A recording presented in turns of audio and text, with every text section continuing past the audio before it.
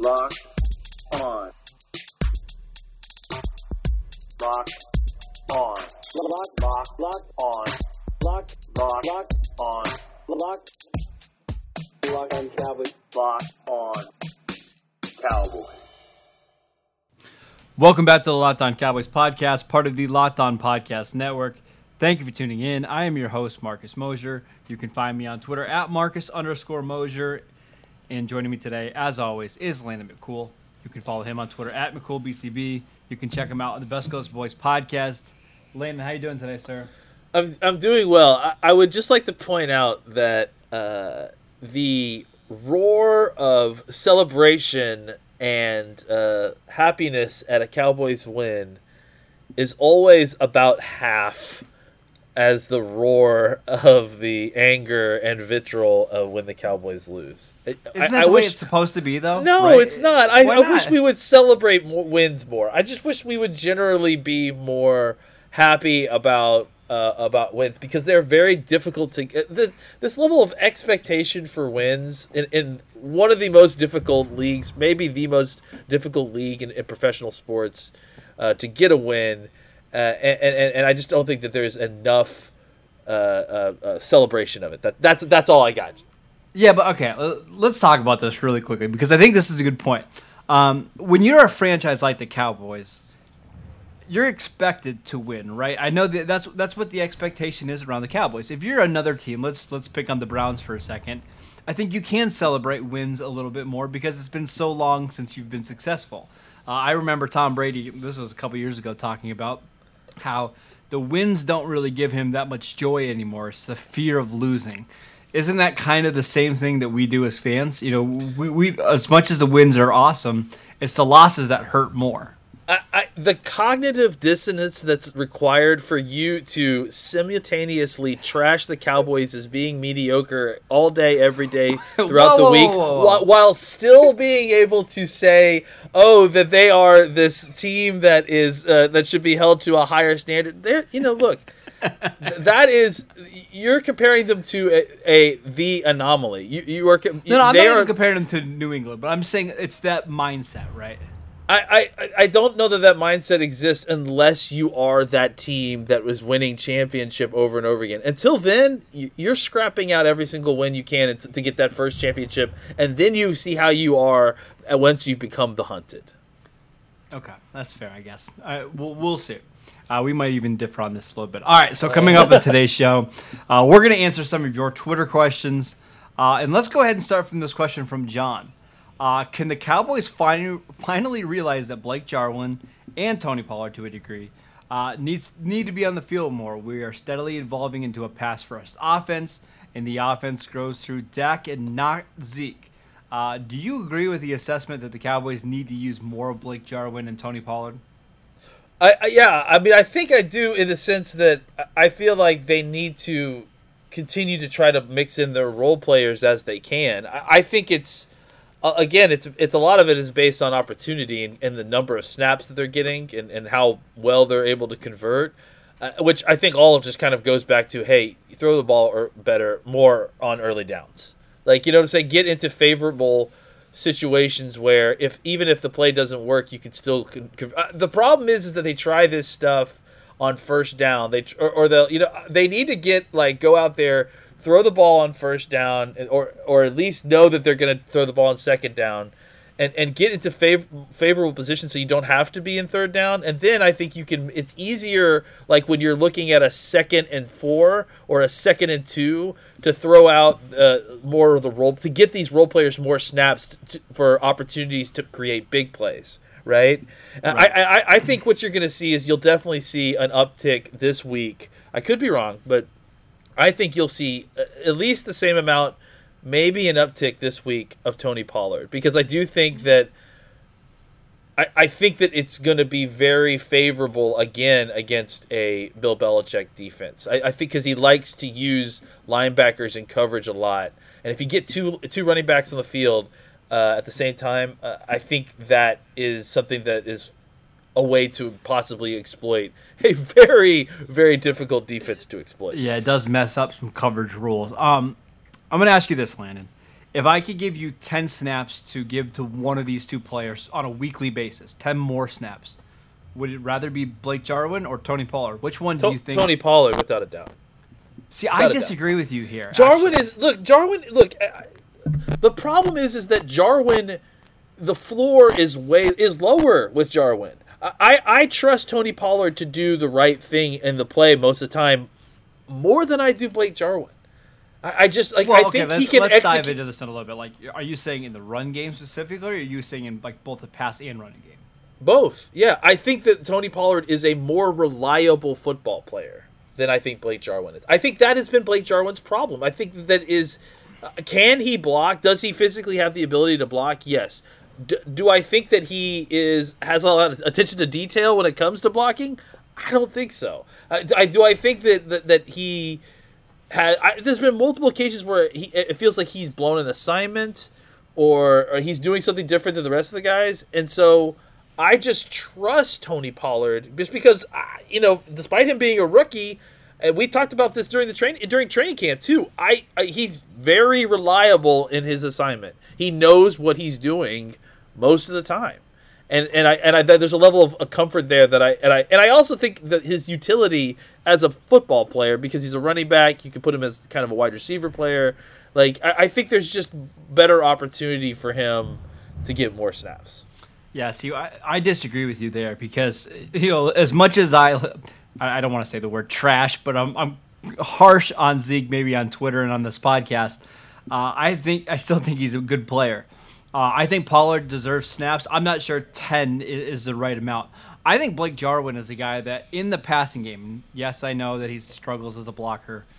His ability to make plays down the field and specifically after the catch is what Dallas needs in the middle of this offense. We saw last week. There was a play, I think it was in the second quarter. Jarwin catches just a little, like a flat route, takes it up the field for 23 yards. It's those type of chunk plays that he can provide that the rest of the tight ends on the roster can't do.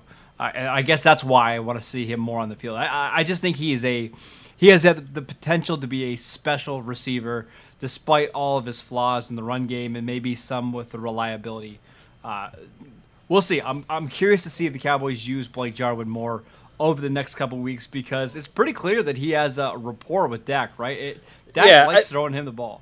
The one thing I'll say too is that I do think that this year is different than last year, where I feel like you have more players who can function in that capacity than you did last year. I think last year when Jarwin showed you that kind of middle of the field, down the middle of the field threat, that was something that we really just didn't have on this team. Now I think you have a couple different players who can operate in there, and that's why I think, to me, it becomes, well, do you want to put Jarwin in there to run that route down the field, or do you want Cooper doing it from the slot? Sure. Or do you so I think it's changed the math a little bit with how they're deploying him.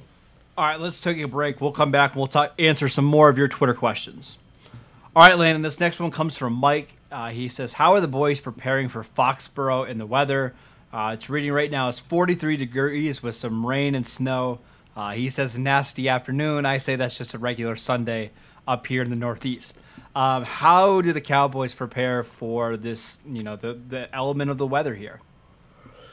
That it is one of the things about playing in the South that is difficult when you go back. There's not really a way to properly simulate sleet and snow and cold weather.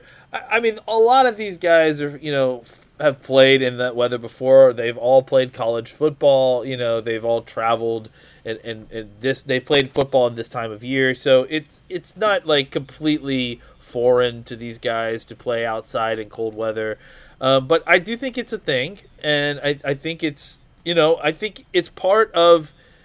You see these teams that have these long streaks of wins at home, and it's not always about just how good the team is. It's usually, that is obviously a huge part of it, But like you look at like Denver, you look at they've had with Pittsburgh's interesting done it. streaks. Yep. These places have unique traits to them. Like Denver's had high altitude. Pittsburgh and New England, both outdoor stadiums in the Northeast when it's incredibly cold. And you see games where, whiteout games, basically. And they happen there. So I just think that it's part of the unique trait of that stadium, of that place.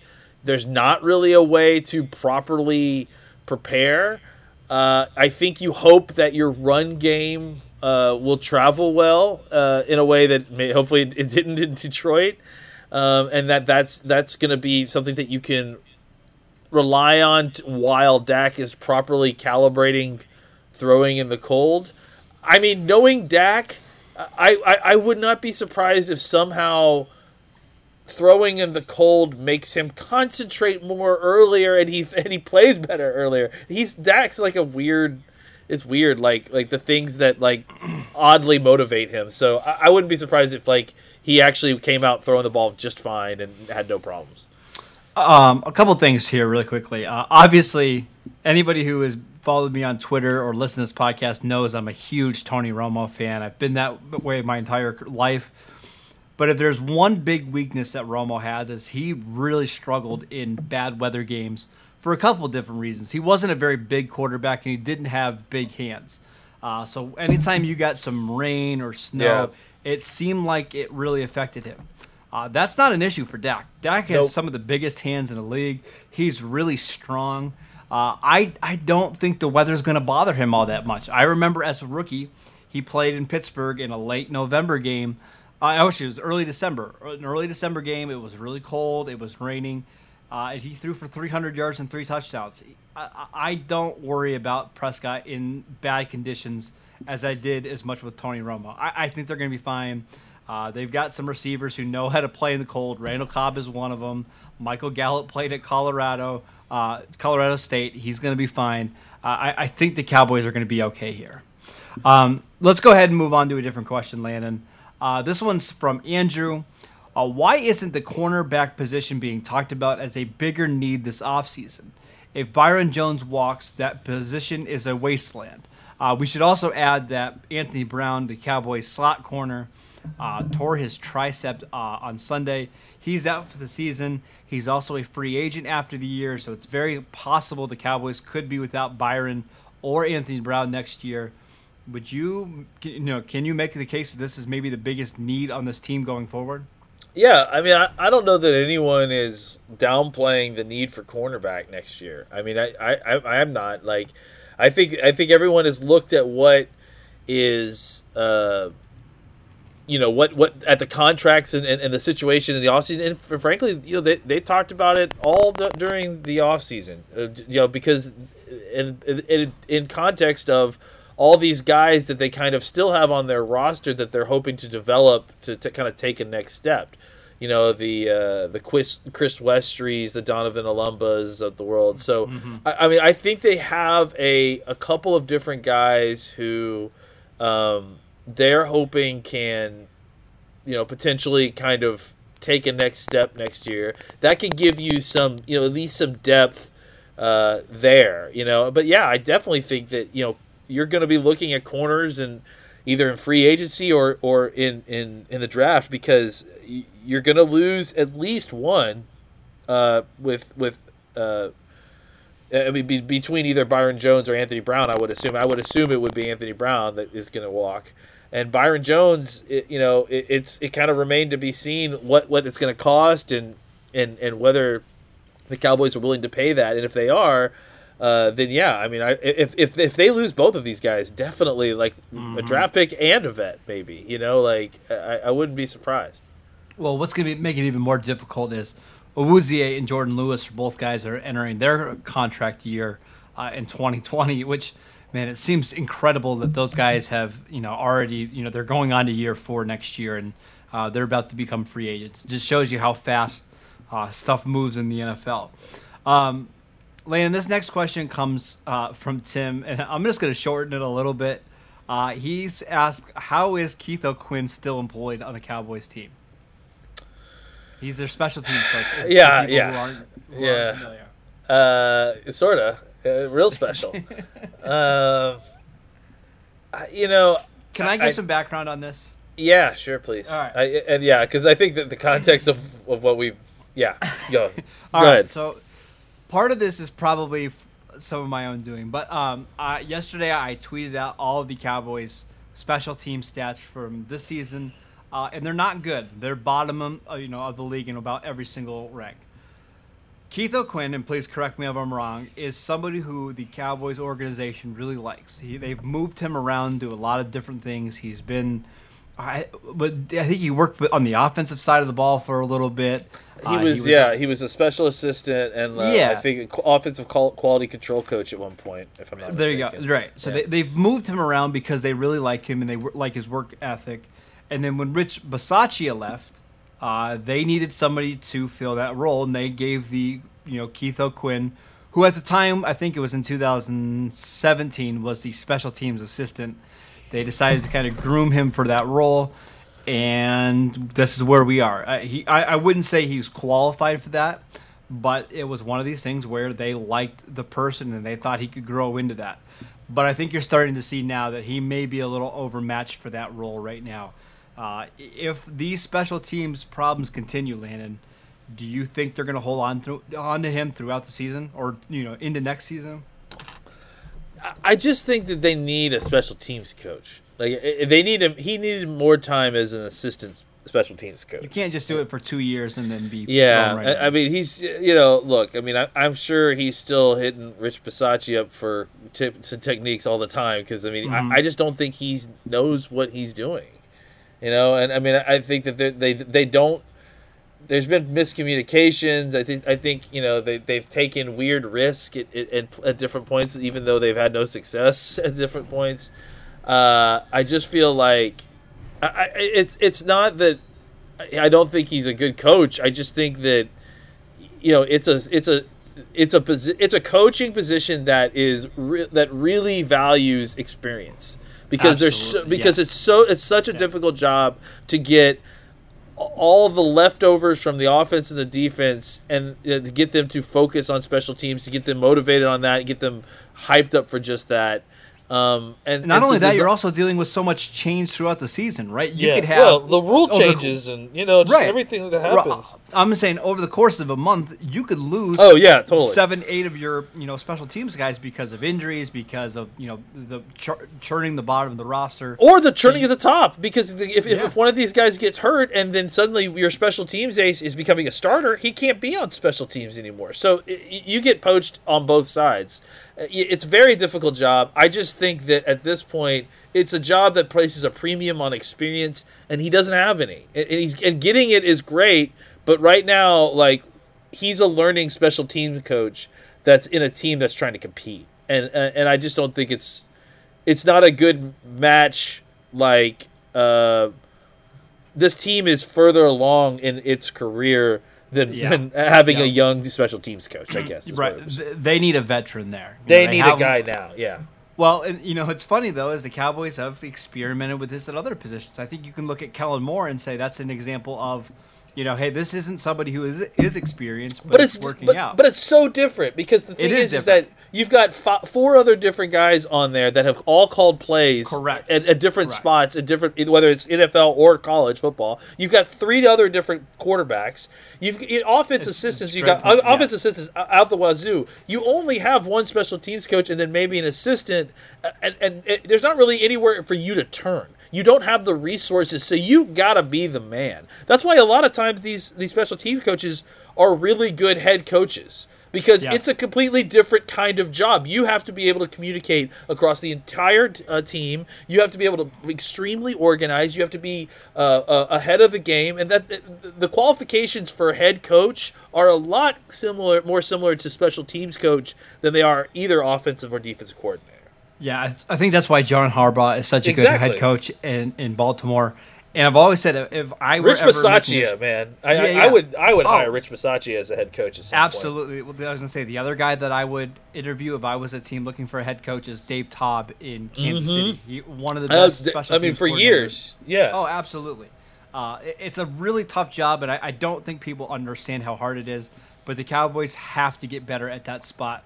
This season, and going into next year, whether that means making a move to try to get a veteran coach there. I'm curious to see what they're going to do.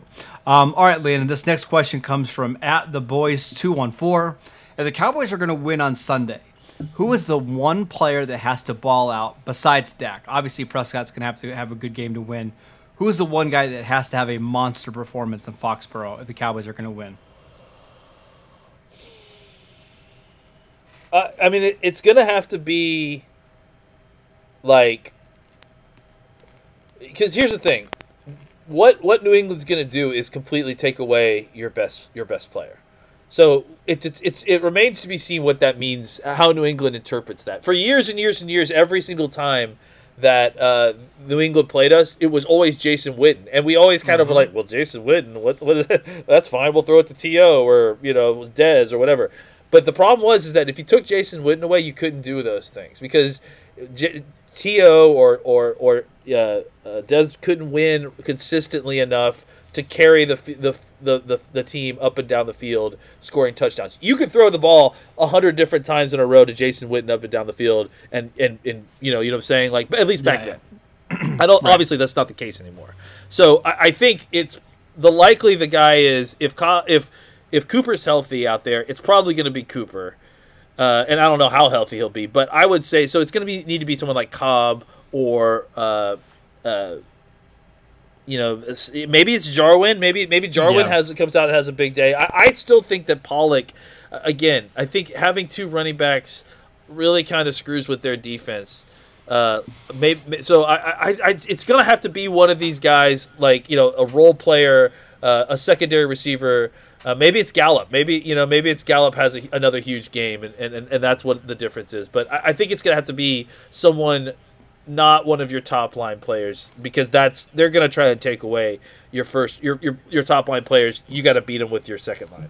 My guess from just watching a lot of New England this year is that they're going to put Stephon Gilmore on Michael Gallup and then double Amari Cooper. They do that. So they've been doing that for years. Right. So basically, are you going to throw at Amari who has two guys on him or against the best cornerback in the league? If that is the case, Cowboys are going to have to find somebody else, and maybe it is Randall Cobb. Maybe this is the Randall Cobb game. I just wanted to point out on defense, I think I'm going to cheat and pick two, but I think Leighton Vander Esch and Jalen are going to have monster games because New England is not a team that's going to throw the ball vertically, especially now that Josh Gordon is gone. Philip Dorsett got a concussion in last week's game. I'm not sure he's going to play. If he doesn't, there's just no speed on this offense anywhere. So what they're going to do is they're going to screen you to death. They're going to throw it to Edelman 5-6 times a game on the outside. They're going to run a ton of inside tunnel screens with James White. You're going to need those linebackers to not only get there, but to make the tackles, and that's been kind of a problem for the Cowboys this year. They're going to need their linebackers to have massive, Pro Bowl level games. Sean Lee. And maybe some Sean Lee as well. Yeah, because they'll play 3 linebacker sets, I bet. If they're not throwing the ball down the field, they'll play shell coverage. They'll keep their safeties, at a reasonable depth, and then they'll keep 3 linebackers in the field just so that they can play sideline to sideline with people that can tackle. All right, last question, Landon, comes from Mike. What's the best and worst matchup for the Cowboys against the Patriots this week? Obviously, we're going to preview this game, further on with the crossover coming up tomorrow. We'll do our game preview later in the week. But just looking at this now, is there one position you think the Cowboys have an advantage, and then is there another that you think they have a massive disadvantage? Well, I think that the advantage is clearly their wide receiver core versus our defensive backs. I would think, right? They just don't really have anything at wide receiver outside of Edelman. So I think if you can figure out a way to, they like to scheme Edelman the ball, so that makes him dangerous, and that is in itself very dangerous. I'm not going to say that won't cause problems, but I think as far as talent disparity, that's likely the spot. I think you could say our defensive line versus their offensive line, but I trust that Scarmucci to figure out a way to. Scarnetti, right? How do you say Dante Scarnecchi. Yeah. Scarnecchi, yeah. I trust him to scheme it up and figure out a good way to block him up. So, and I don't really know the worst matchup. Probably, Tom Brady versus anybody really is. Yeah, that's a bad one. It seems like New England's special teams. I hate to always bring up special teams, but they're one of the best in the league at creating chunk plays. They're going to put you in some bad positions. Like, won't be surprising if they make Tony Pollard try to return every single kick this week, just to test how the Cowboys are going to block. I think that could be a problem. Really quickly, back to the offensive line. There is going to be a big mismatch at left tackle, assuming Isaiah Wynn is not activated. He's actually able to come back this week. He hasn't practiced a ton over the last couple of weeks, so his status is a little iffy. Robert Quinn against Marshall Newhouse should be a disaster for New England. If you watch that game against Philadelphia, he could not block Brandon Graham. He just doesn't have the athleticism to get around the corner. If Robert Quinn can make some plays, if Michael Bennett can beat Shaq Mason and their backup center, I can't remember the name, with Dave Andrews out, that's how you beat Brady. You beat him with some inside pressure. Maybe you see some more stunts with DeMarcus Lawrence. I won't be surprised if the Cowboys' defensive line has a decent day against this kind of makeshift Patriots offensive line. Even as good as Dante Scarnecchia is, it doesn't have a ton of talent this year. Last thing, this is exactly the kind of game that the Cowboys win. I'm just going to say that. I'm not saying that we will win, but the kind of, no one is expecting you to win. There's no pressure to win. There's no possible way you could win. Like the Saints, the Seattles, like this. And then they'll lose a Josh Allen the following. Yeah, exactly. I mean, look, you want to talk about the roller coaster? They lose the games they should win. They win the games they should lose. I honestly look at this game over and over again, and I'm like, why can't we win this game? So we'll see. I believe this is the first time the Cowboys have been underdogs since Week 10 of last season. If you don't count the playoffs, they were underdogs in the Rams game. But since Week 10 of last season, the Cowboys have been favored in every game. But playing the Patriots is a different animal. It should be a lot of fun. 20 straight wins at home. That seems like a very round number to end a streak at. I like it. All right, that is it for today's show. Thank you for tuning in. Make sure you download and subscribe to the podcast on iTunes or wherever you get your podcasts. Follow Landon at McCoolBCB. You can follow the show at Locked On Cowboys, and I'm at Marcus_Mosier, and we will see you next time.